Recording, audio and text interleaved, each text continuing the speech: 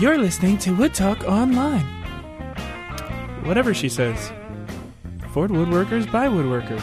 Now you hear your hosts, Sexy Matt and Sexy Mark. Welcome to Wood Talk Online, episode 63 for December 5th, 2009. I'm Mark Spagnolo. And I'm Matt Vanderlist, and I am really in a state of shock at what I just heard. So. Did you like that? Maybe I should just leave that there, huh? Maybe we should. Yeah, that definitely. I mean, if nobody's heard this, it's a big favor to you. Trust me, it really could upset your very rare early Saturday morning as we're recording this. But let's go ahead and get right to this. If you have any comments, questions about anything that you're going to hear today, or something maybe you haven't heard yet, you can always get a hold of us either by dropping us an email at woodtalkonline@gmail.com. Or you can pick up the phone and leave us a message on our voicemail at 623-242-2450. And, if you call, do your best Nicole impression, much like Mark just did. That might be a really interesting segment. I think she would love that, actually. We could just play him on the next show.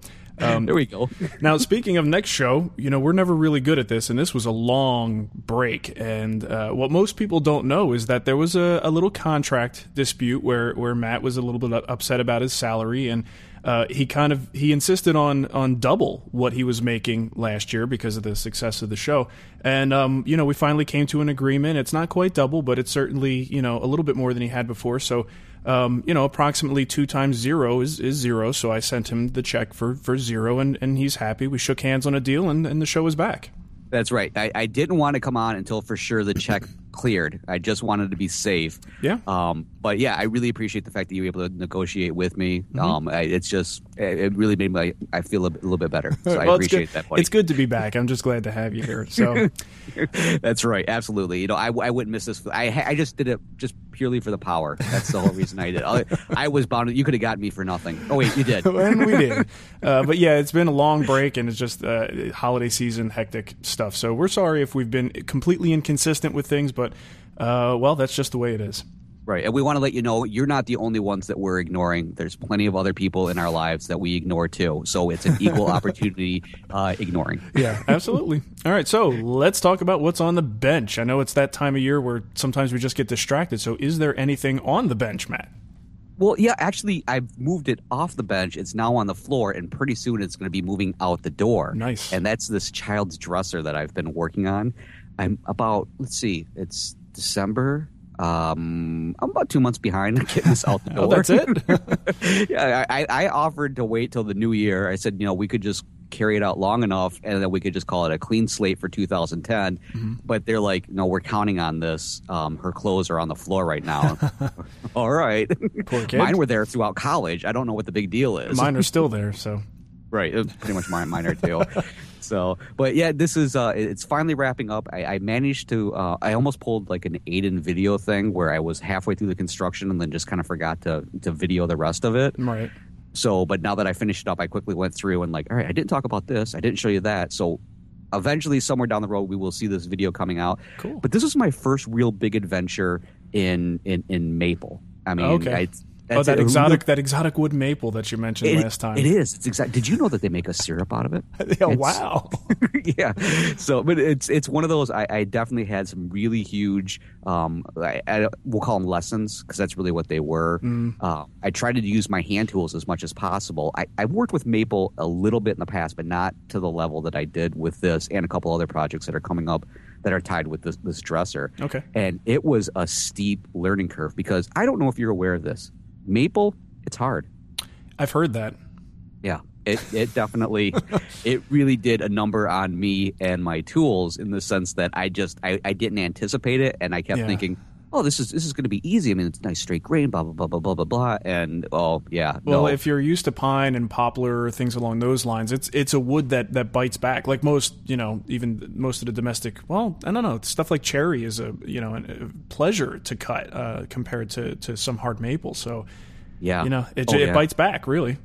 I was just noticing that the other day when I was attaching the top to the base, and I needed to drill some holes through the maple, and so in the front I had the maple rails, and I was drilling it through. I'm like, damn, I am really putting some force behind this. I actually had to put some mat weight behind it to get those things to run through.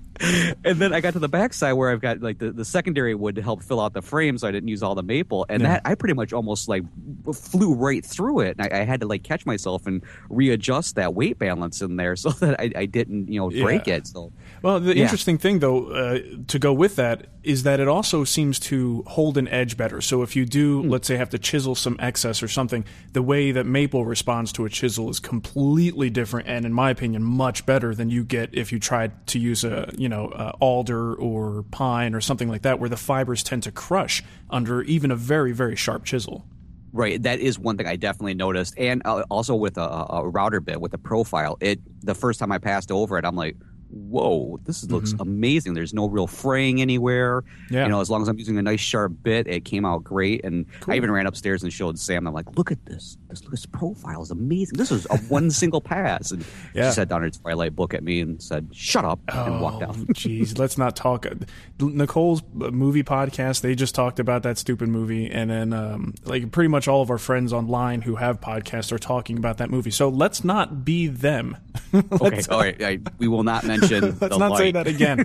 I'm sure it'll come up for some reason in the rest of the show. I don't know why, but it will. Okay. All right. So that was pretty much my whole thing. We won't mention that show. Yeah. And that's the biggest thing that's been happening. I mean, I've got a few other things, but that is the one that has been my obsession lately. Cool. So I am happy to be seeing this go as much as I enjoyed having it in the shop. But well, it sounds like it was a great learning experience at the very least.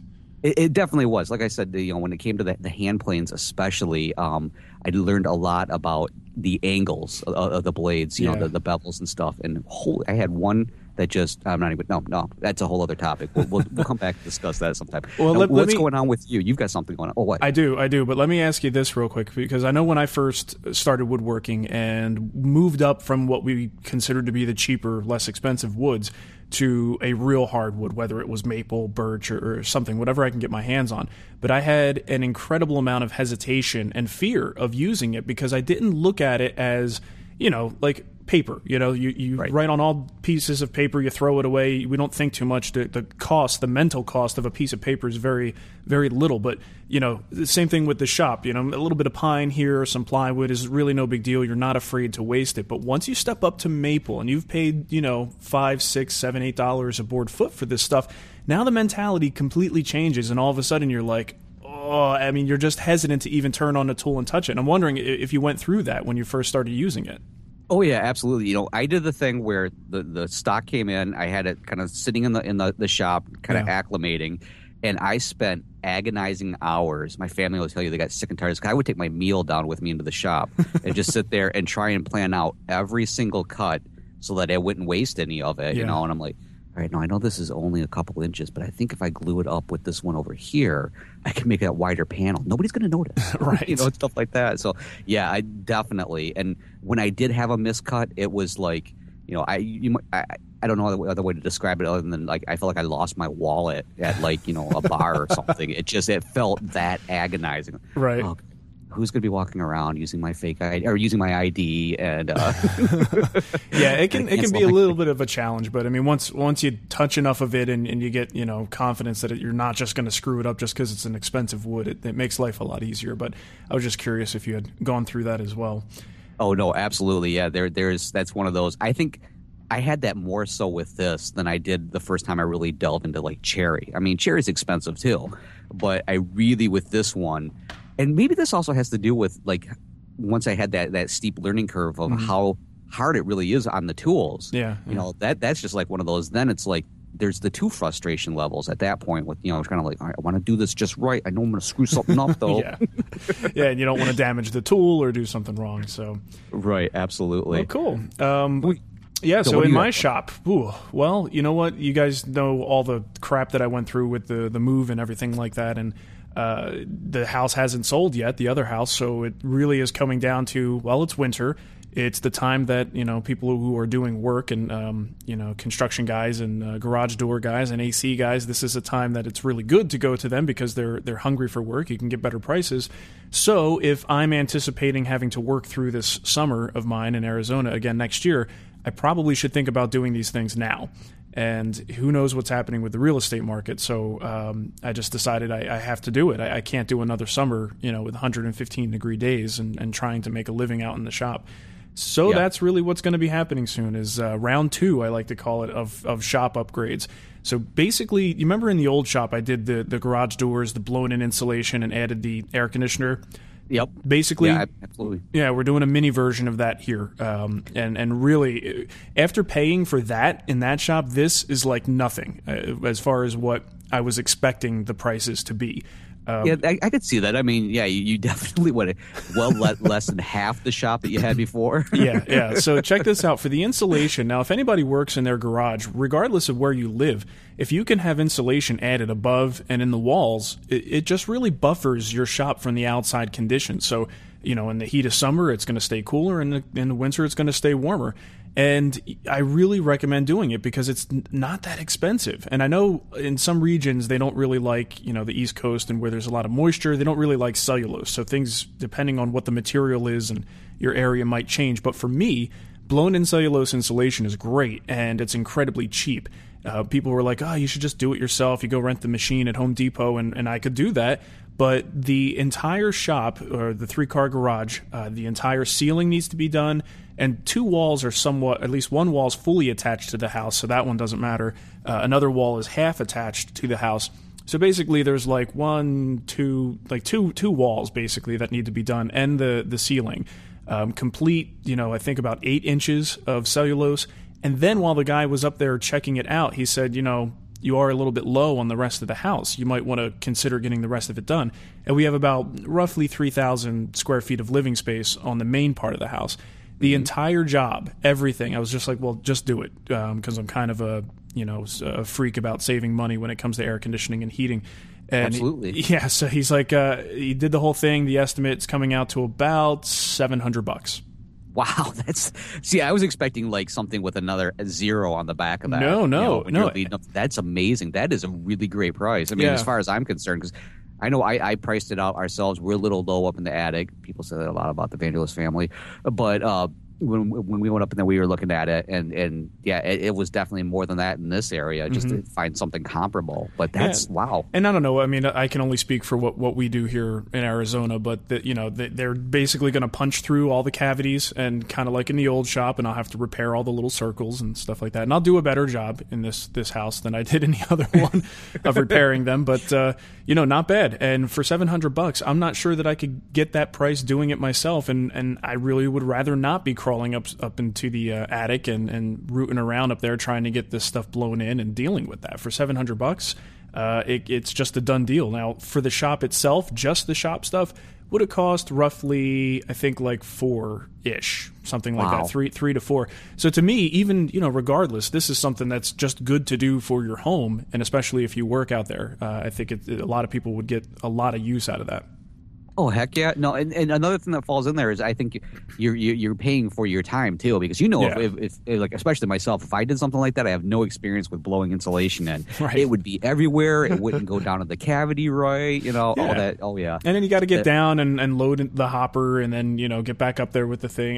It would probably just be a nightmare. So So that's something I'm not doing myself. And aside from that, we are getting the air conditioning and the garage doors replaced. We have, unfortunately, west-facing garage doors, so in the afternoons, it just hammers on those doors like in the old shop. So. Right, yeah. Well, your other option is to get up in the middle of the night and do everything. So that way you're out of the shop before the afternoon heat starts kicking in. That's but a good I don't option. think that's going to happen. I actually used to do that before I had AC in the other shop. I would get up really early in the morning and try and beat the heat. But that just doesn't work in Arizona in the summer. It's hot all the time. Right. So, one thing I was thinking when you were talking about blowing in the insulation, I seem to remember a little incident when the last one was happening of some workmen standing on the joiner outfeed table. Oh, yeah. I forgot about that. Well, Did you write that into the contract? Like, no standing on tools, please. Fortunately, in this shop, the joiner is in the middle of the room. So the only thing he can stand on is, shelves and things like that, which, he'll probably fall off them if he tries that. So, yeah, that was funny. French cleat didn't hold very well. Yeah, the jointer, I forgot about that. Well, hey, and there's a testament to the quality of a Powermatic joiner, because number one, that guy stood on it and nothing happened, I moved it from one place to another, and I just tested it the other day. I got my straight edge and finally was like, let me see if this thing, is out of calibration. Dead flat still. So that's pretty cool.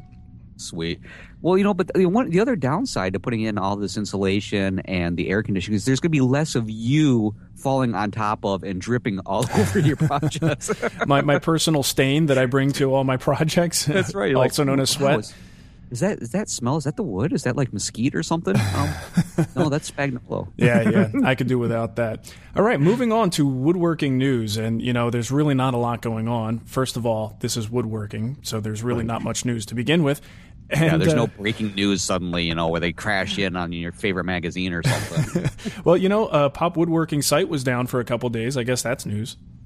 Oh, wow. I didn't even notice that. I've been a little too busy at the new job where they don't let us have internet. Those jerks. But aside from that, there are a few bits and pieces that I'll let you guys know about. First of all, if anyone hasn't heard already, we do have a Guild interactive chat coming up with David Marks on Monday. So that's an opportunity to just kind of like we're doing right now, chill out in the chat room and send questions to me. So David and I, as we're having a conversation, I could bring those questions in and you could ask him anything you want, like, woodworks questions, what kind of conditioner he uses for his hair, anything that comes to mind. What was a young Spagnolo really like in your shop? How much repair did you have to do once he left? He was a pain in the... I did break his bandsaw blade, but that's another story. I did that to Jeff Miller at once, and we weren't even working with the bandsaw at the time. So, oh, nice. At least I was using the bandsaw at the time. I've got an excuse.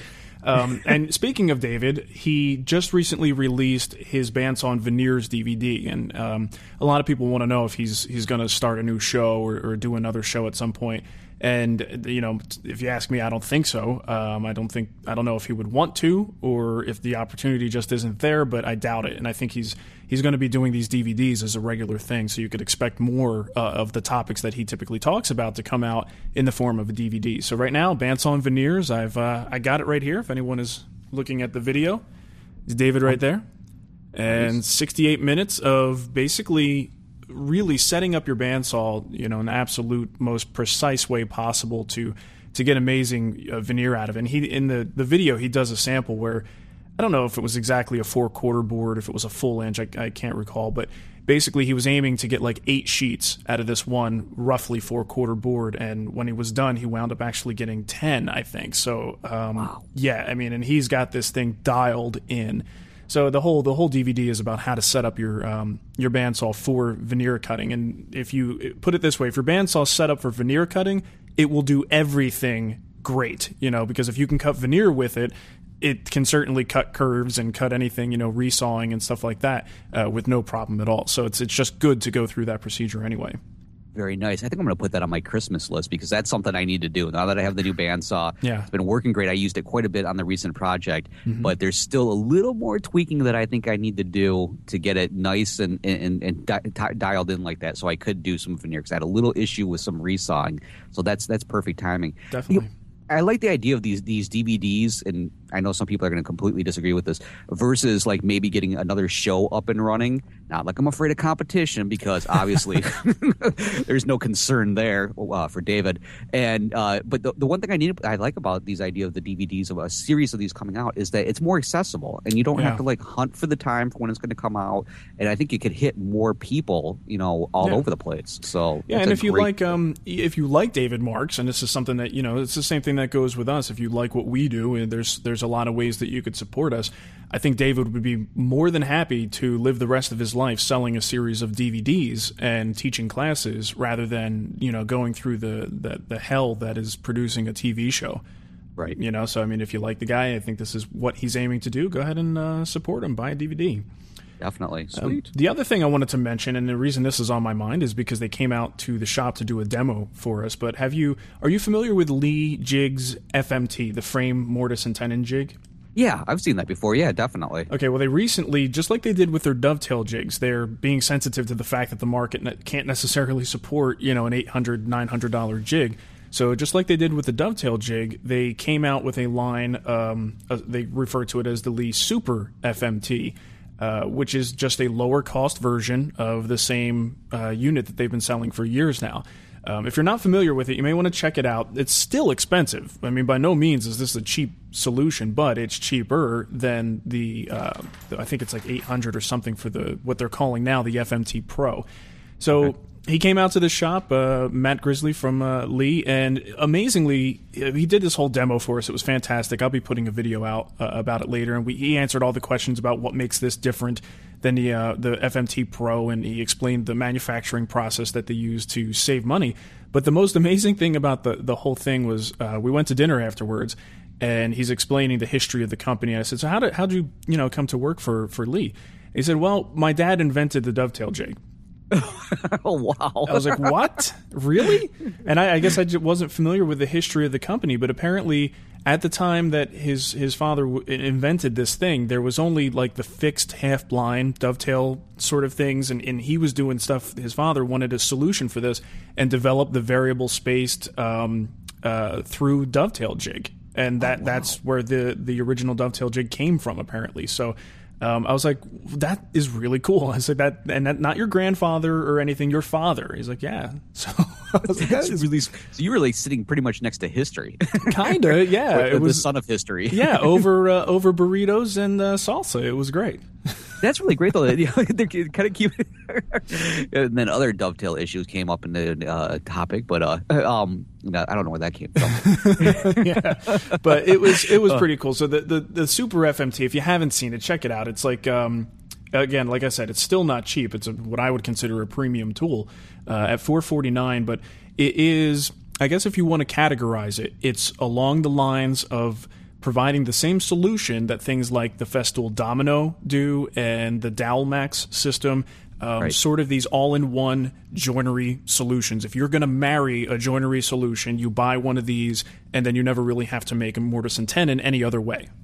Nice, very nice. That's a great alternative. Awesome. So that's about all I have for news. Let's take a trip around the web, Matt, and let me know what you found, and keep your hands and arms in the cart at all times, please. Yes, please, definitely. We've had some issues before, and we're not going to get ripped on insurance again.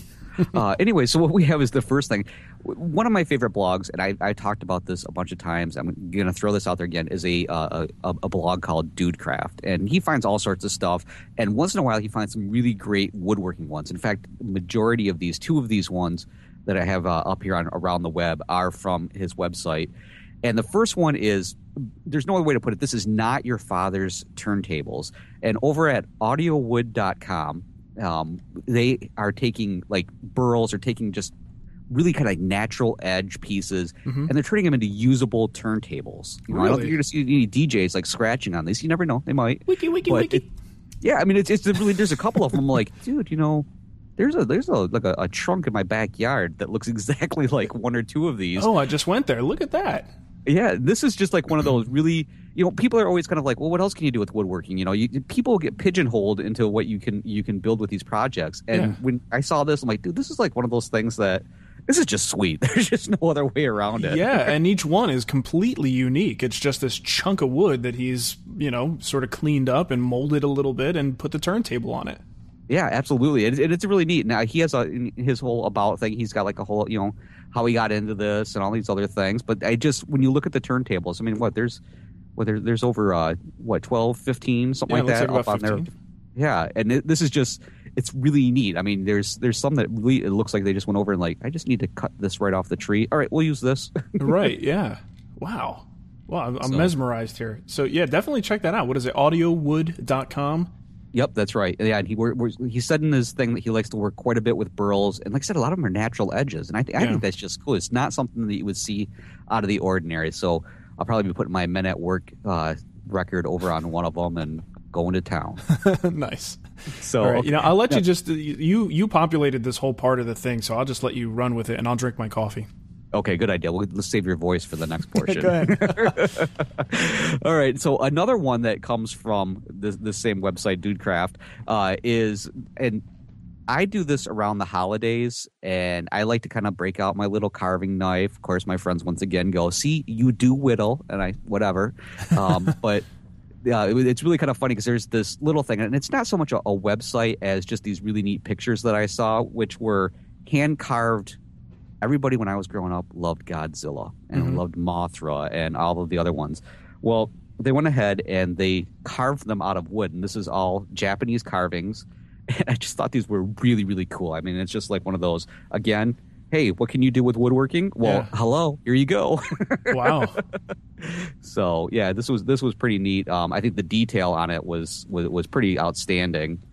Again, I don't think I could do this, but maybe someday I could try to. Sure, yeah. Well, it's something to aspire to, right? I'm going there now. Whoa, what? Oh my goodness. Oh no, gracious. there's a 404. What's going on here? No, I just got it. Oh, I see what I did wrong. Hold on, I forgot to add the You L typed at it the end. wrong. So I got this dragon is on the front page.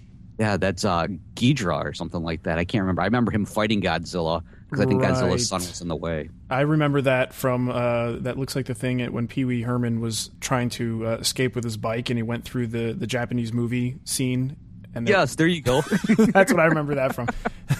Anyway, it is right. Yeah, I've totally forgot about that part. Just watched that the other day. See that? Yeah, there's like Voltron, there's like Mothra. I mean, just the detail on this. I'm always amazed when carvers do all the sculpture and stuff. Just the amount of detail that they can get on these things. Yeah, amazing. This really feeds into my monster movie addiction. What you should be watching right now as you vegetate on the couch. That's exactly what it is. I'm like, I got to go do Wood Talk Online. Not that I don't want to. Yeah, great. So. All right, and then one other thing that I found, just kind of a quirky little thing.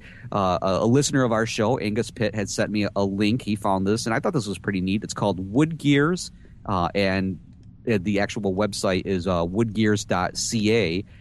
And basically, they kind of say like, it's a website for wood engineers or for engineers in general, woodworking for engineers. That's it. Uh-huh.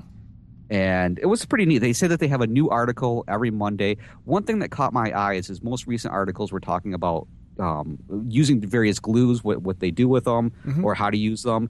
And then he also had something in there about it was engineering tests on joinery. In fact, I think it was November 16th. If you go to the website at the top, it's the third one from the left, testing different types of wood joints. And you can see like how he ended up doing it. I mean, there's been times I'm like, I think this would be kind of interesting. Yeah. So this was just one of those things that kind of caught my eye when Angus sent this to me. And I'm like, you know what? This would be kind of a neat one in case anybody's ever interested in learning more. I mean, we see this all the time in some of the big magazines as they do their joinery tests and say which joint is the strongest. Right. And here's another one maybe to help back up some of the information. And, just looking at some of the other stuff on this site looks like, I come in contact with a lot of engineer sort of minded people who are they love their dial calipers and they are, very specific about these things. And there's even attachments that they've done to machinery with wood products. I mean, there seems like a lot of things that appeal to the type of people who do woodworking. I mean, some of these jigs are just insane, but they're all shop made. So this looks very appealing. I know a lot of people. Here you go, wooden machinist squares. How does that strike you? Yeah, I did see that. That's right next to the making a pirate sword. Yeah, I'm not sure how well or how much I would trust machine squares made from wood, but that's interesting still, nonetheless. Yep, definitely. So it's definitely something to check out. A few minutes just to kind of kill some time and look over some of his projects and everything, and maybe inspire you to build something new and different. Nice. Okay, so we got some sweet deals here, and once again, Matt, you came through and came up with some really good ones. So if you want to jump in there and let everybody know what they can get cheaply, that would be great. No problem. It's kind of funny because with the holiday seasons, it seems like there would be way more sales going on or something. But as I was going through, I went to my usual ones, and I just didn't really see too much. So first off, of course, we have Woodcraft, which is offering free shipping on all orders. And I did see, just before I came on the show, I believe it is Saturday, December 12th, which should be this next Saturday. They have a 10% off on like DeWalt, Delta. There's a certain number of pieces of machinery that are up for sale. So if you're in the market for it, and Santa's going to be very nice to you, perhaps Santa would like to save 10% on some of these items. So if your local Woodcraft is having that sale, which I think all of them are, then you should be all set. Unless I just discovered it was only the Grand Rapids one, in which case, sorry, you lose. Too bad. Okay, so now we're going to head on over to Rockler. And Rockler, I saw, was having their Jet Parallel clamps on sale. Now, this is only the 31-inch. the 40-inch and the 50-inch sizes, and it's you have to order them online only. So if you have a Rockler store, unless they're doing something really nice in corresponding with this sale, I do believe this is online only. But hey, everybody loves parallel clamps, and might be something worth some checking into. I know myself, I really should add some to mine, but yep, there it is, the Jet Parallel Clamp Blowout. That's right. Yeah, they're blowing it out the door. It out. Yeah. Well, and here's the other thing, and Rockler's a sponsor, so I don't I don't want to say anything too bad about them, but check Amazon, because I find that most times a sale at Rockler or Woodcraft is generally the regular price at Amazon. So, before you jump on it and get too excited, unless it's like a clearance reduction of some sort, most times you'll find that same price at Amazon.com. That's good to know. Let's pretend I didn't say that. Okay, yeah. We'll say I said it because I don't like Rockler. Matt just said that. That was Matt. Sorry. Right, no. But Rockler, I love you guys. So anyways, though, no, and parallel clamps are one of those that's a mainstay in everybody's shop. Everybody always asks about them. So, yeah, I mean, it's a great idea to shop all around, find the best deal. Yeah, definitely. All right, one more thing. I have some samples of this in the shop. I talked with these people at when we were at AWFS in Las Vegas, and they were nice enough to send me a sample, and I have been very unnice enough not to sample it yet. But we've talked before about good old-fashioned milk paint, and it's a really great alternative for when you're working with anything that you want to be like food safe or kid safe, or just if you want to work with paint in general. It's made from milk. I mean, how more all natural can you get than that? Yeah, well, it's also good for making things look like crap. So yeah, there's that too. Is that just my opinion? Just me? Well, in your opinion, buddy. No offense. I mean, I know a lot of people do like to use it and it serves its purpose, but I would never even think about putting that on anything because it just looks. I guess it does make it look like it. Maybe a customer might come along and say, I want something that looks like crap, and then I would do it for them. But for me personally, I don't really like milk paint all that much. Well, that is definitely one of those things where it's in my household we have the very country chic kind of a thing, and that's what I always see with the milk paint. Like country store, Cracker Barrel kind of thing. Right, exactly. So I am not going to tell Sam that you think it looks like crap. She'll come over and kick your. I said it's my opinion. It's my opinion. Right, and I'll be like, "Hey, Mark's got. I have opinions too," and then she'll remind me that my opinions are kept to myself. Right. Hey, Nicole, when we first started living together, she wanted to put a quilt on the bed, and I said no quilts. Quilts look like crap, so no. You can hang it on the wall at my grandma's house. Exactly. Just my opinion. I'm from New Jersey. I don't like those things. All right. Well, we're going to move past your opinion now. And anyways, Old Fashioned Milk Paint Company is having a deal, and it's going through December 31st. And they have 3 different things. You can order over $50 of any products, and you get a free sample of Daddy Van's beeswax polish. Now, I just like that because Daddy Van is what I call myself. I was going to say, it almost sounds like that would be your nickname. Yeah, I call me that. The rest of the family just doesn't. Daddy Van. Nice. Now, they also have another one that if you order over $100 of products, they're going to include a free quart of their old-fashioned milk paint or their new safe paint, which they're marketing for, like, you can paint your walls with it throughout your house. Really? And then the other one is they have the Deck the Walls special, which is buy 3 gallons of the safe paint and get one free special. One free. And they said that's because that was a really popular special that they had going on, so they're bringing it back for the holidays. So if you're interested at all in trying milk paint, as an alternative, give it a shot. Just don't let Mark see it. Well, you know what, though? This stuff is good for, especially the whole environmental friendly sort of trend that's running through the industry. I'm sure they're probably seeing a little boost in sales for all that. So, it definitely does. Whoa. That is just way too much Mark going on. That's Nicole watching the show. Apparently, she doesn't normally care. What's up with that? She's just mad because I didn't use her voice at the beginning of the show. And she probably heard that quilt comment. Oh yeah, she did say something. I have headphones on, so I didn't hear what she said, but I might be in trouble. Okay, so moving along, that was our sweet deals. And, we have a little forum conversation that I wanted to bring people's attention to with our It Came From the Forum segment. I'm going to play my little fancy clip with Matt's voice at the end because it's very scary. Ooh. Left tilt or right? So, I'm refinishing this table. I finished trying. How do I post a picture? This glue turned my hands. It came from the forum. Yes, it did. All right. Rob Lopez put up a post in the forum. This is, by the way, when I refer to the forum, I'm talking about the community forum. It's community.thewoodwhisperer.com. Oh, I thought you were talking about that Roman thing where they used to do politics. No. That was last year's thing. We've moved on to something else. Rob asks, he says, I'm blah, blah, blah. I look all around online, but I'm still confused on which blade to absolutely use for both ripping and cross-cutting.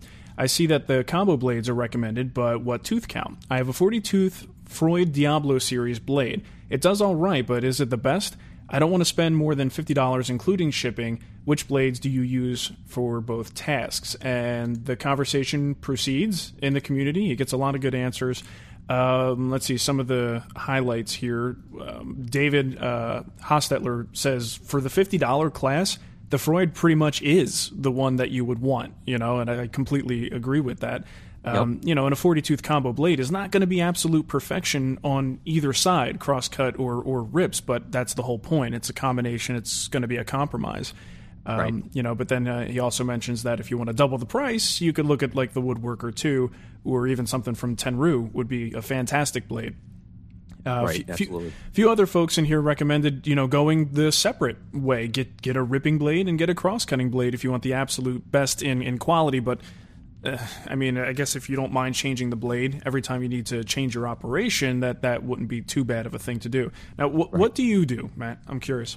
I have a combo blade because Daddy Van is way too lazy. Daddy Van is lazy to constantly be taking off the because my blade the opening to get into remove the blade, I have to unscrew it and then lift it out and then I got to take it and then I have to like try and change them and I it's not my cup of tea. I don't enjoy doing that at all. So I have a combo blade. I started out with the same one that Rob was talking about here, the Diablo 40 tooth. And I then said, you know what? I want to step up my game a little bit on this because I don't know. I didn't feel like I was getting the results that I want to. You're right. A combo blade gets you in the ballpark, but it's not going to get you to the sweet seats in either the ripping or the cross cutting. So I ended up stepping up to the Woodworker 2. And I really, really enjoy it. I mean, I think it made a huge difference. And I had the same issue with I don't want to pay a lot for a blade.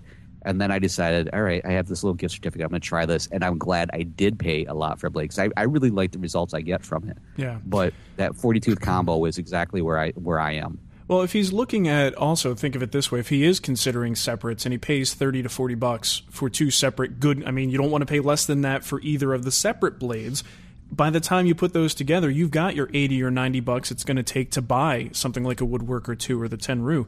So, I don't know why if you're going to go that route and you want to do the combo and still, not sacrifice quality, I really think you should, if you can, bump up to that higher one, which is, like I said, the cost of two cheaper ones. So that's right. And then on top of it, I mean, those ones, they're going to last you a long time. You can send them in to get them resharpened, which is definitely something you'll never see me sharpening my own table saw blades. No way in the world is that going to happen. Right. I get nervous enough just doing hand plane blades, doing something like that. But this also kind of opens up another topic, and we probably open a huge can of worms here, and that's the discussion of thin kerf versus regular kerf. Okay. And I originally was really big on thin kerf because I have an underpowered table saw. And the thin kerf really helped me get through stock, rather easily. But it flexes, and that can be a real issue, especially if you are hoping to when you're working with maple and you don't want to spend all the extra money because you got to suddenly start planing things away or jointing things away and everything. So I ended up stepping back up to the full thickness kerf, and I kind of like that. I've decided. I had my fun as a youth with thin kerf. I'm going back to full kerf. I'm a full kerf kind of guy. Yeah, well, and for anyone who's listening who doesn't necessarily know, I know a lot of times we talk about terms and things, and we forget sometimes to almost define the basics like this. So if you don't know, a thin kerf is just a thinner version of the blade, which basically has less mass. There's less meat on the blade. So an underpowered saw is able to cut through thick material. It almost makes your saw seem more powerful because you're moving less blade through the material itself.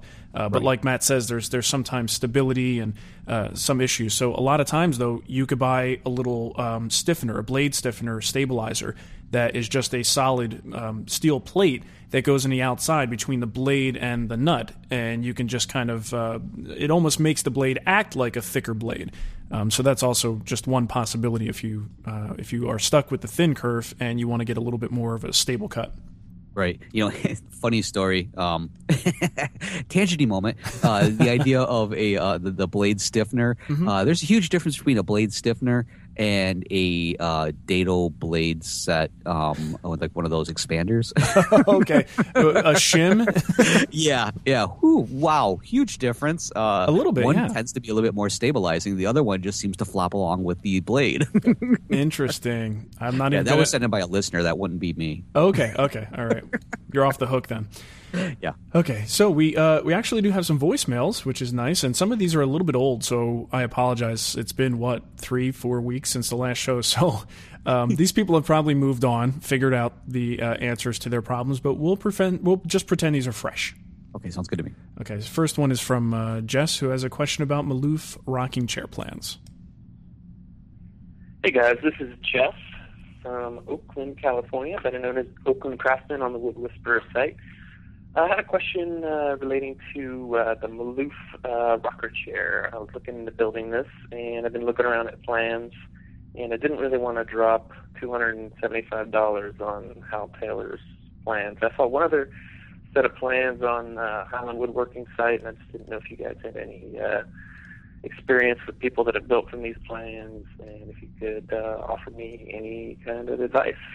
Any help would be appreciated. Thanks a lot. Keep up the good work. Bye.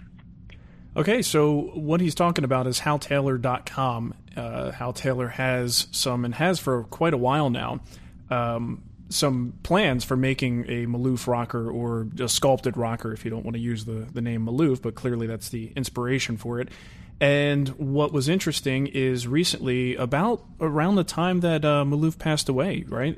It seemed like Highland Woodworking came out with this new set of plans from Charles Brock, and this is what he's referring to. It's $89.99 compared to, what did he say, $250, I think, for the Hal Taylor set. Yep. And he's wondering, it's a lot cheaper. Is this really worthwhile? And I don't know, because I haven't touched either of them, but I did ask around to get some people's opinions. And Tree Frog, a good friend of the show, says he said no, he hasn't actually used them, but he does have Hal Taylor's latest PDF rocking chair CD. He says that the Highland Woodworking one, though, looks like it's got full-size plans, which is a big deal. Right. Nicholas Baldwin, I think this was on Facebook, I got this response, and got it a few weeks ago. Haven't started yet, but the plans are full-sized and complete. The book is just a companion for the DVD, not very thorough, but the DVD is great because it shows every process. Good value compared to the Hal Taylor plan. Charles's plan is a faithful reproduction of Sam's Rockler, and he recommends it highly. And one other person said that they have a friend of theirs that completed it and made an absolutely stunning chair using the $89.99 Brock plans. So nice. That's all I know. Now, you said what did you say about this? You gave this as a freebie recently, as a giveaway, right? That's right. A couple of months ago, with the sponsorship that I have from Highland Woodworking, that was one of the things that we were giving away. In fact, in the first month that we had it up and running. Okay. And so as we were heading into this, I'm like, I really should have emailed the listener that ended up winning that to see if he had a chance to play around with it. But the author, Charles Brock, he actually has popped into the show here early on, and he had dropped me an email. He was all excited that I was giving it away on the show and that we were talking about it. And they definitely, the folks over at Highland really love the idea of this thing. It's if you head over to Highland Woodworking and you click on the link, I noticed they have a little 4-minute introductory video if you want to get a feel for what the DVD is really like. And Charles even has his own website. In fact, I probably should look for it right now. We could probably put this in the show notes so that everybody can head there. Mm-hmm. But he's even coming in for seminars, too, to help talk about this. They're more or less, we kind of looked this up, and it was like he's going to do the work, and you kind of watch him.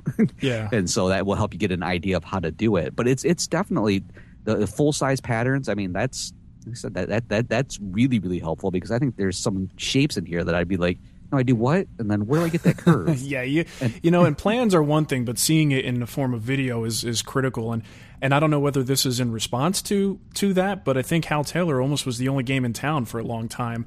And I just looked on the site, and it says that there's a video coming soon. So, competition is a good thing. And, I'm looking at the other things they offer here at Highland. It looks like it's either like a 3 or 4 day seminar is $245, where it's a demonstration where you can, I'm sure he has pre-assembled parts, and you see some of the most important aspects of the build, and you can sit in on that for several days. That's $245. And then it looks like they also offer a 1 day thing where he probably just shows the chair and goes over the highlights of how it's made in a 1 day thing, and that's $75. Which reminds me, a guild membership is only $84, and that's for a whole year. And you get a lot more coverage in there with other topics. It's not just about stuff like this. Yeah, so don't give me crap. All right, enough self-promotion. Okay. I thought that was... Now, here's a good question. This is something I wanted to touch on, and maybe we could have... someday, if he was in the chat room, maybe he'd be willing to come on the show and talk to us about this. But one thing that crosses my mind with this, do you have any problems with people selling and profiting off of Malouf's plans or Malouf's chair style and making plans with his name involved in the production? I guess I haven't really thought too much about it. I mean, the real question to me is, does the Malouf family have a problem with it? Yeah, and what legal right do they have? Either way, I'm not really sure, but still, I think if you really want to get technical about it, since he's saying it's a Malouf inspired, at least this kind of goes into the. Remember, was it last year or so? There was an article in one of the magazines. I think it was in Popular Woodworking, talking about like the legal ramifications of copying other people's work, and what could happen with it. And this is definitely one of those it's in a gray area, isn't it? Yeah. I mean, I'm on the fence about it. I mean, if it's not going to the Malouf family or the foundation or some charity, I'm not really giving my opinion. I'm just throwing the the thought out there. I'm curious what other people think. Because I know some people do have a problem with this type of thing. I personally don't have a problem per se, but I do fully see it as something that's in that gray area. Oh yeah, there's no doubt about it. It is in that gray area, and I'm sure there's plenty of people out there that are going to be like, these are just the wolves at the door, and they're feeding off the dead carcass. Not to be so dramatic, but you know what I mean. But at the same time, I think there's kind of that paying homage is kind of one way I look at it. Yeah. The other thing is that, I mean, if Malouf is not necessarily, like, one thing I wish he would have done was possibly teach these techniques to more people other than, he had a business to run, so this is not meant to be a criticism, but it would be nice to see these things passed down. So if someone else has figured out that process and is able to replicate it and then can share it with thousands and thousands of woodworkers, it's, that's the part that's the warm and fuzzy part of it for me. But then, of course, there's the business side of it that makes me wonder, is it a ethically or morally good thing to do? Right. That's a very good question, and I'm curious to see what everybody else thinks about that. I know we're going to get a wide variety of answers on this one, from absolutely love it to the bastard needs to be hung up by his feet. Yeah, so leave us a comment in the show notes and let us know what you think. We're curious. Right, absolutely. Okay, moving on. Got a question from Eric about refinishing and costing, so it's a good one. Hello, Mark and Matt. Eric Wolf here, calling from Fate, Texas.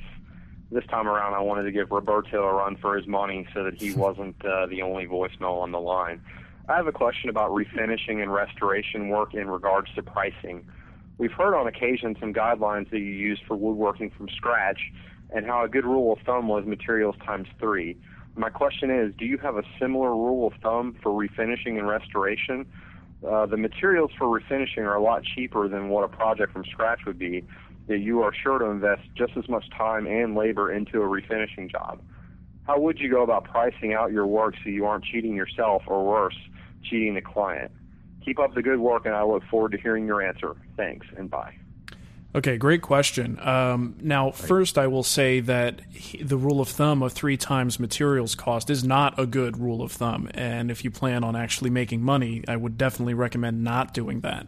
You'll be incredibly inaccurate just because of the wide variety of costs in materials. Right. So 3 times is not exactly fair to you or the client. So I would bag that from the beginning. And if I remember correctly, in Wood Talk Online episode 1, you and I discussed pricing, and I think I outlined my personal pricing procedure for new builds, which is really not complicated at all. It is usually like materials plus maybe 10 to 15%, and then your hourly rate. I mean, it's as simple as that. And I say simple, but figuring out a fair hourly rate that you can actually charge, that's really where the challenge comes in, because I used to charge $50 an hour, but did I actually make $50 an hour? Yeah. No. Most of the time I did not. So you really have to learn how to work quickly so that you can truly make what you want to be making per hour. Now, for refinishing, I find it to be even simpler, because a lot of times if you're doing a lot of refinishing, the materials are you just need a lot of it. You need a lot of stripper. You need a lot of certain finishes, and it's not necessarily as expensive in terms of materials cost, just like Eric said. So for me, it's an hourly rate, and that's really all it is.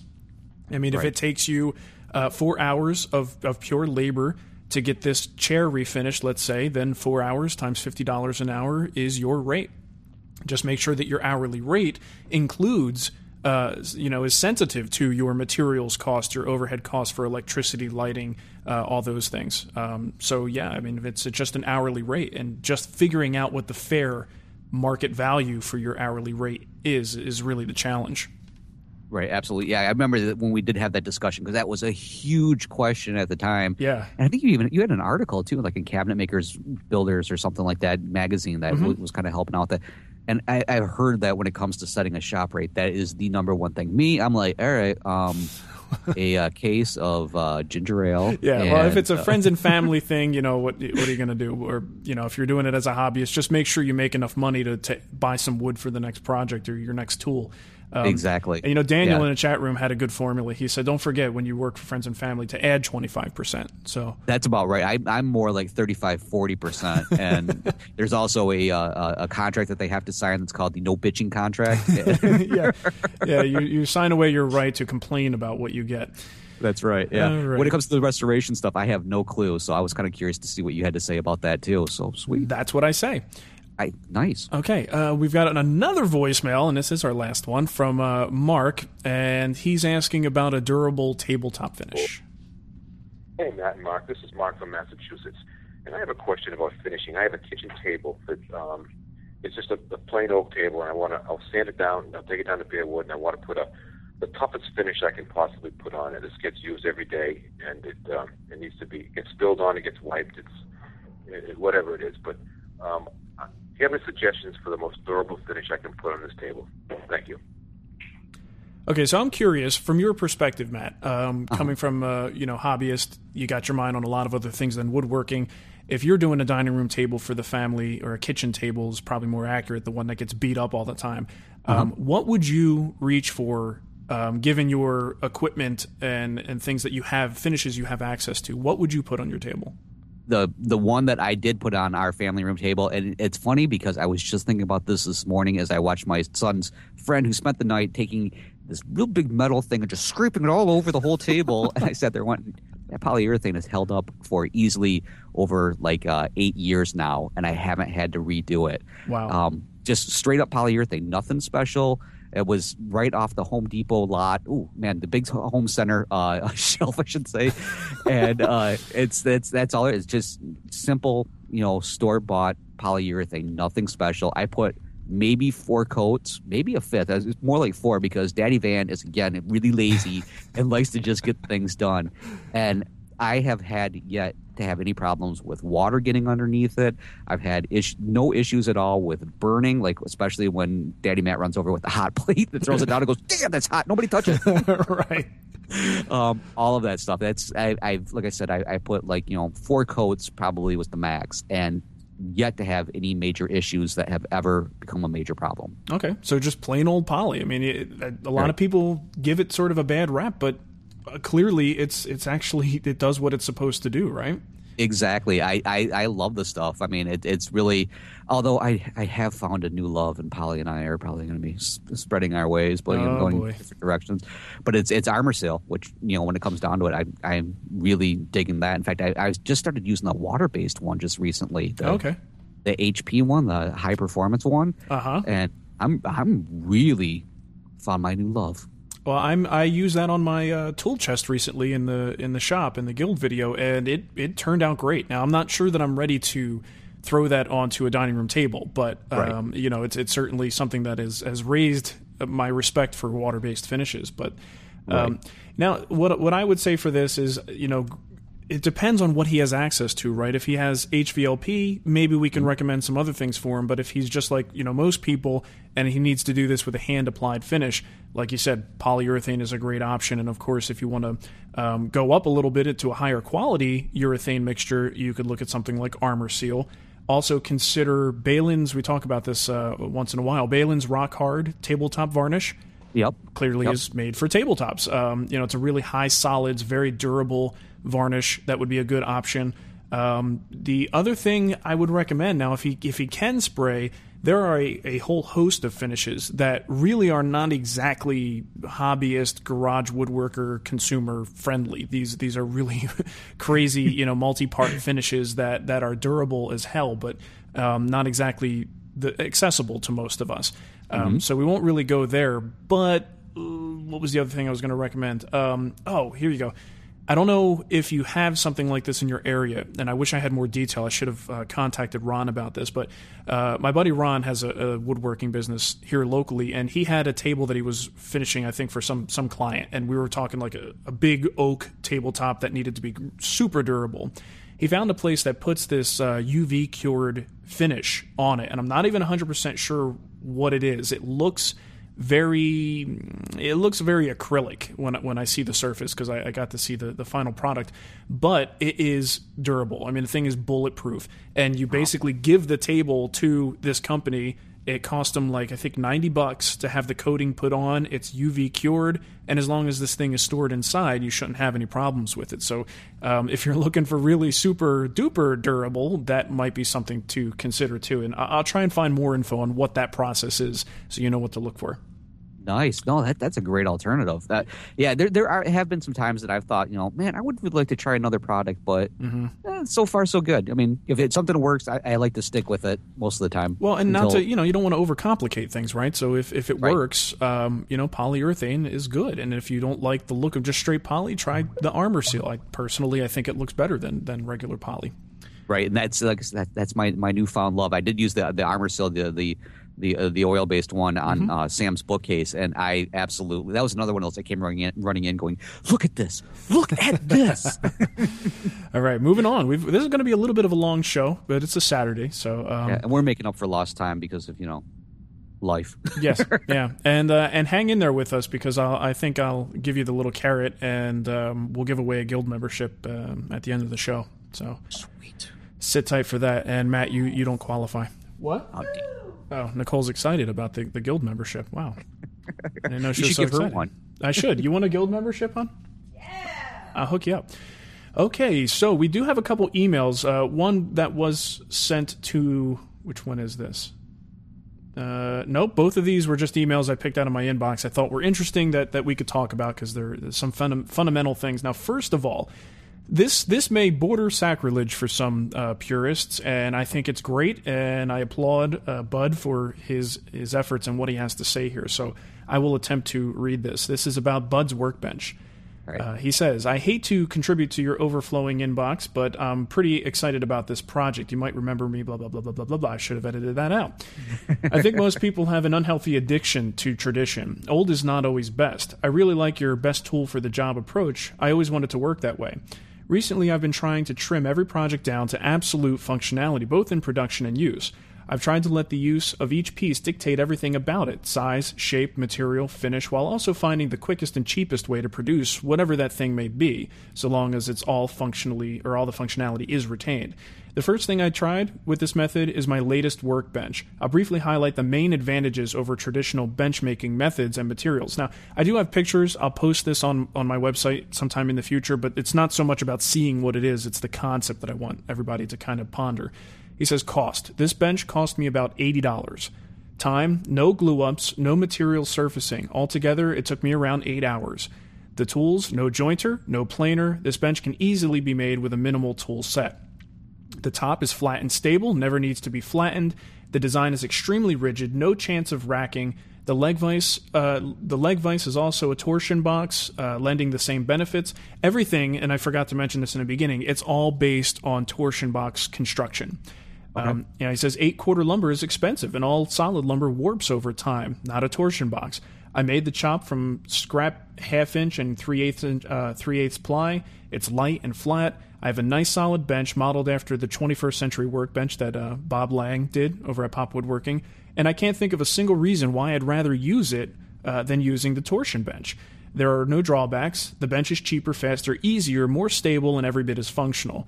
And, I'm looking at this picture, and it's not the best looking bench because, it's a torsion box and there's a lot of screws everywhere. But technically, you could make this bench if you wanted to be sensitive to the look. You could jazz it up a little bit, trim the ply out. But again, his theory is I'm just going purely functional. So he's got this nice torsion box leg vise on there. The whole top is dead flat. And he brings up some pretty damn good points. Is it really necessary these days anymore to get that big, giant piece of lumber and create the top of a traditional workbench that's just going to warp every year and you have to reflatten it anyway? Right. So certainly something to consider. Now, is that sacrilege or does Bud make sense? What do you think? I have never been one for tradition, and I've stood on that stance traditionally. Mm-hmm. But when it comes down to it, no, I don't think he is. I think, and I'm in the same camp. I mean, you and I kind of are very similar thinking in this way. That it's functionality. It's finding the right tool to get the job done. And if that's the situation, I say go for it. I mean, my workbench isn't traditional by any means. It's just kind of a base with some plywood on the top of it. I can't undo it in case it warps every year, and I'm all for it. I think if it works, it works. Yeah, and I've been contemplating my next bench because, as you know, I've not really happy with mine, and it is a solid wood single leg pedestal type setup, and it's just moving all over the place. But I looked at this and I'm like, would this be something that would work for me? And part of what I've been thinking is, in an age when we have so many relatively flat, sheet goods and things like that, certainly flat enough to make workbenches out of, and the ability to make things like torsion boxes. I'm thinking if you could almost use his project as inspiration, because he does have the top of the torsion box as the main work surface. Well, what if you did something to reinforce the top and give yourself a sacrificial surface on the top of the bench that can just be replaced, and the the sub base of the top is the torsion box. So no matter what you put on top of it, as long as it's a flat sheet good like a piece of MDF or something, you wind up with a nice flat surface that is just replaceable. So maybe once a year you just cut a new piece out instead of flattening the bench. So I don't know. I thought it was a really compelling thing, and I think that's where my brain is going for my next workbench build at some point. I think it's a very practical approach that a lot of people would really appreciate. I'm just trying to think advantages that we're not thinking of for a traditional wooden bench. And by the way, I can't wait to post the pictures of this because he does have multiple vise setups, very traditional vices on this thing, and also a new vise that just makes sense, like the leg vise. I was like, wow, that is pretty cool. Now, obviously, it depends on how it's built, but he showed me the interior structure of the leg vise that he created, and that thing looks sturdy. I mean, made with plywood, and it's got all the ribs on the inside. It's not going to bend at all. It's certainly going to be as strong as anything you would need it to do as a leg vise. So, I don't know, man. It's compelling. Right. Well, the idea with the torsion box is that it will stay flat. 'Cause that's always my main concern. In fact, that's one issue I'm running into right now. Is I've noticed that, much like me, wow, it's amazing how these things come back to me. The middle of the bench is starting to bow a little bit. It's starting to get a belly on it. And so I'm having a little bit of an issue with that. But then again, I don't have a torsion box set up, so I don't have something that's going to be in there to help kind of hold it down in place the way it so it'll stay nice and flat. Yeah. The only other issue I could see it would be weight, especially if you're working with hand tools, because as a person who uses hand planes as much as possible, even with my bench, it's pretty heavy, but it's still, I think if I had a solid wood top on it, would make it even heavier, and therefore I'm not chasing my bench across the room, literally, as I'm trying to hand plane a board flat. Right. Other than that, that's really the only issues I can see, because if you can make the torsion box so that it stays dead flat all the time, that's one of the number one issues with a hand planer is, whenever somebody who's using hand planes is if your bench kind of gets out of whack a little bit, you'll notice your boards are a little out of whack. Yeah. But that's easy to take care of. Well, here's another thing. The torsion box, for instance, is deceivingly heavy. Although it's, hollow, all those ribs, especially if you use something like MDF as your core material, that thing, I mean, it's heavy. It's really heavy. And here's another thing. If you're making a hollow cord system like that, before you place that top grid on, think about what you might be able to do. How about sealing the inside and throwing some playground sand inside the top before you seal it up? That's a great idea. That thing's going nowhere if you do something like that. So, I mean, they're heavy enough as it is, but that's certainly something that comes to mind. Okay, do you want to read Danny's question? This was an email I got, but I thought this is a fundamental question, and a lot of people are probably, as they get into working with exotics, are going to have this question as they get into it. Sure, no problem at all. Okay, so this one came in and it says, last year about this time, I made a pretty cool skateboard deck for my older son. I glued a book-matched piece of 1/8 inch Coca-Cola to the top of a piece of Baltic birch and inlaid a 1/4 inch by 3 inch piece of aluminum to the bottom for added strength and durability. Now, before applying a polyurethane finish, I wiped the deck down very thoroughly with mineral spirits and applied the finish immediately after it dried. After 24 hours, it was still wet, so I wiped the finish off and tried wiping it with lacquer thinner, refinished, and waited another 24 hours. The finish still hadn't hardened, so again, let's see here. He stripped off the finish and dried it this time with acetone and refinished. Looks like he then... this time I let it dry for several weeks. The finish had dried, but then not very hard. I recently checked with my son, and he says it still doesn't seem to be very hard, hard finish even after a year. Did I do something wrong, or is Coca-Cola that difficult to put a hard finish on because of its oily nature? I live here in Southern California, so I don't believe the climate had that much to do with it not drying to a hard finish. Wow. A lot of work. It's a shame because there is a very simple solution, and unfortunately he just didn't know it. So he just kept refinishing it over and over and winds up not, having the type of finish that he wants on there. So do you want to take a crack at it before I jump in? I'm going to go ahead and let you do, because my experience with Coca-Cola is I use cocoa to drink with my milk once in a while. And but sometimes it's in a bowl. That's right. Well, once in a while, it's little pebbles. And but really, when it comes down to, exotics are extremely oily, so that's one of the things that you need to take into consideration. Mm-hmm. And to be quite honest with you, my inexperience with them, other than knowing that they're oily, that's about it. Okay, well, that's a good start. That's a good segue. Basically, any oil exotic, and we've covered this in various times in the past on the Wood Whisperer website. These exotics with that natural oil content, the oil prevents oil-based finishes from curing properly, bottom line. So if it's an oil-based finish, whether you have an oil varnish blend, a varnish, just a can of polyurethane, whatever it is, the oil in the wood will not let that finish cure properly. And it could sit there for weeks and weeks and just be tacky the whole time. So the only thing you could really do is seal off that oil. You need to create a barrier that is able to cure over the oil and stops that oil from coming through and interfering with the curing of the oil-based finish. And the classic thing to do, and the thing that I would always recommend doing, is using some de-waxed shellac as a barrier layer. Every project you do with any wood could, in theory, somewhat benefit from a quick, spit coat or a wash coat of shellac, because it kind of seals off any possible contaminants on the surface. It's a good general sealer, helps prevent blotching, prevents hair loss, all that good stuff. So, right, and it's good on candy too. Yes, it's delicious. So, so in this case, that's probably what I would recommend. He's got to give it a coat of, unfortunately, he may want to refinish it again to start fresh, but make sure you start with that coat of de-waxed shellac, maybe a 1 pound cut, 2 pound cut, whatever you're in the mood for, and then use your urethane mixture or whatever you want on top of that. I would go light on the oil, though, if he's using an oil. What did he say he's finished it with? Just probably polyurethane, right? Right. Yep. Yeah. Before adding a polyurethane finish. Okay, so Yep. it doesn't have any like boiled linseed oil in there or anything. But so if it's just a straight poly, the coat of shellac should be good to provide that barrier, and that gives the polyurethane an opportunity to oxidize and cure properly.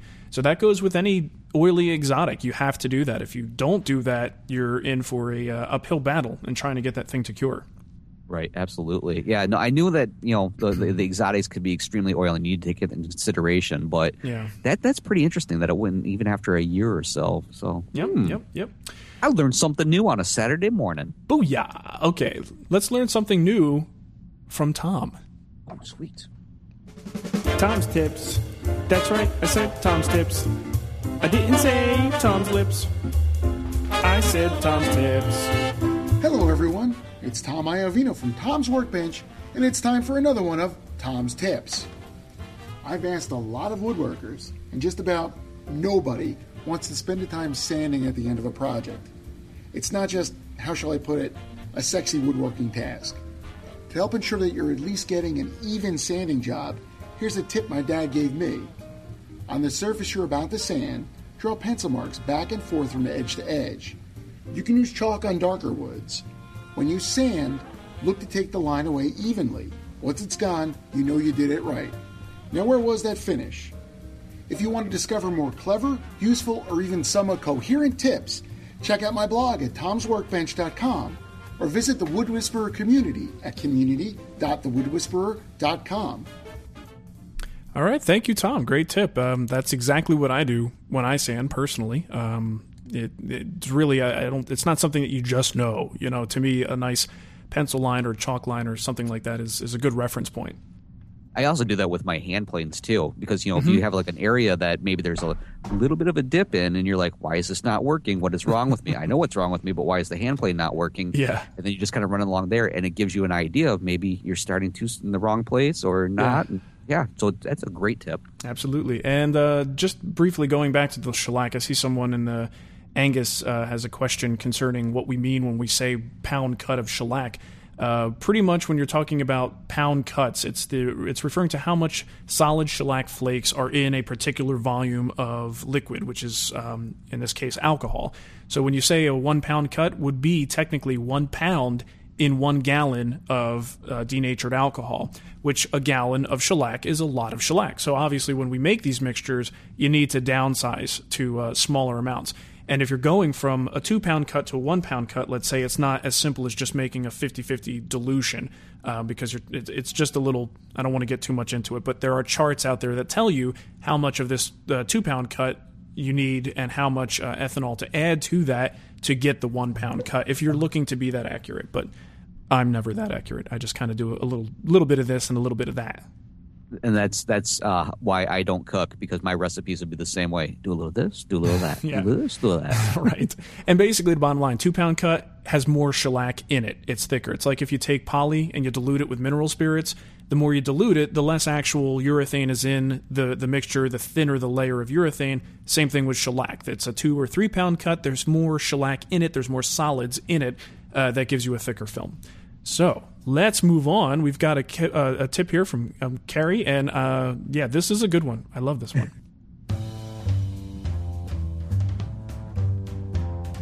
My tip is to take up whittling. It's easy. You only need a knife. You can do it when you're on vacation, and it's a great way to pass the time when your spouse is shopping and you and the dog are left sitting in the car. When I'm a little white-haired old lady who will no longer be able to hoist large boards onto my table saw, I'm going to sit in front of my shop and whittle and yell at people to get off my lawn. Whittling is something that intrigued me as a youngster. I remember using one of my dad's pocket knives to sharpen sticks, carve designs in them, and make slingshots. I never progressed beyond that, but I do remember having a great time and feeling cool, like Opie Taylor. I'm going to fiddle around with whittling and make a spoon or whistle. Then I'll show the neighbor kids how I made it, which will no doubt amaze them. And they'll think I'm cool, the coolest middle-aged lady on the block. Stay frosty, fellas. I will say, Carrie is cool. How hilarious is that? I was like, I'll tell you what, she is the coolest lady on this show. No doubt about that. There is no. After I met her at Woodworking America in Kentucky, and this I could just see her too, sitting on the porch. Get off my lawn! Get off my lawn! Blowing her whistle. Yeah, throwing like the arrowheads that she just made out of the. The coolest middle-aged lady on her block. Yeah, Cool. that's what I'm striving for. But maybe middle-aged guy. Well, I could probably be the coolest middle-aged lady. There aren't too many cool middle-aged ladies on my lot. Oh man, fantastic tip.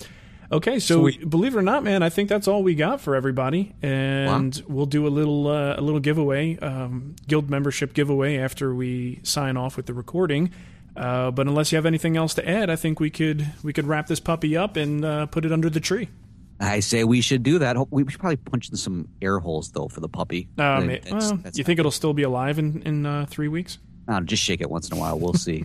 We are so going to get some bad emails about that one. Hopefully. And if you are one of those bad emailers that are going to tell us off about something, or better yet, you've heard something in today's show, because we asked you for some comments in a couple of different areas, you have two different ways that you can get a hold of us. One is by using our email at woodtalkonline@gmail.com, or you can pick up the phone and leave us a message on our voicemail. Again, we're looking for the best Nicole impression for the beginning of the show, and that is 623-242-2450. And I think that's all I got. Cool. All right. Well, until next time, which, of course, I'm just not going to promise when that's going to be anymore, but we will talk to you when we talk to you. That's right. There's no getting around. We have no set schedule. Yeah. So everybody have a great rest of your weekend, and happy and safe woodworking. Absolutely. Take care, everyone. Toodaloo.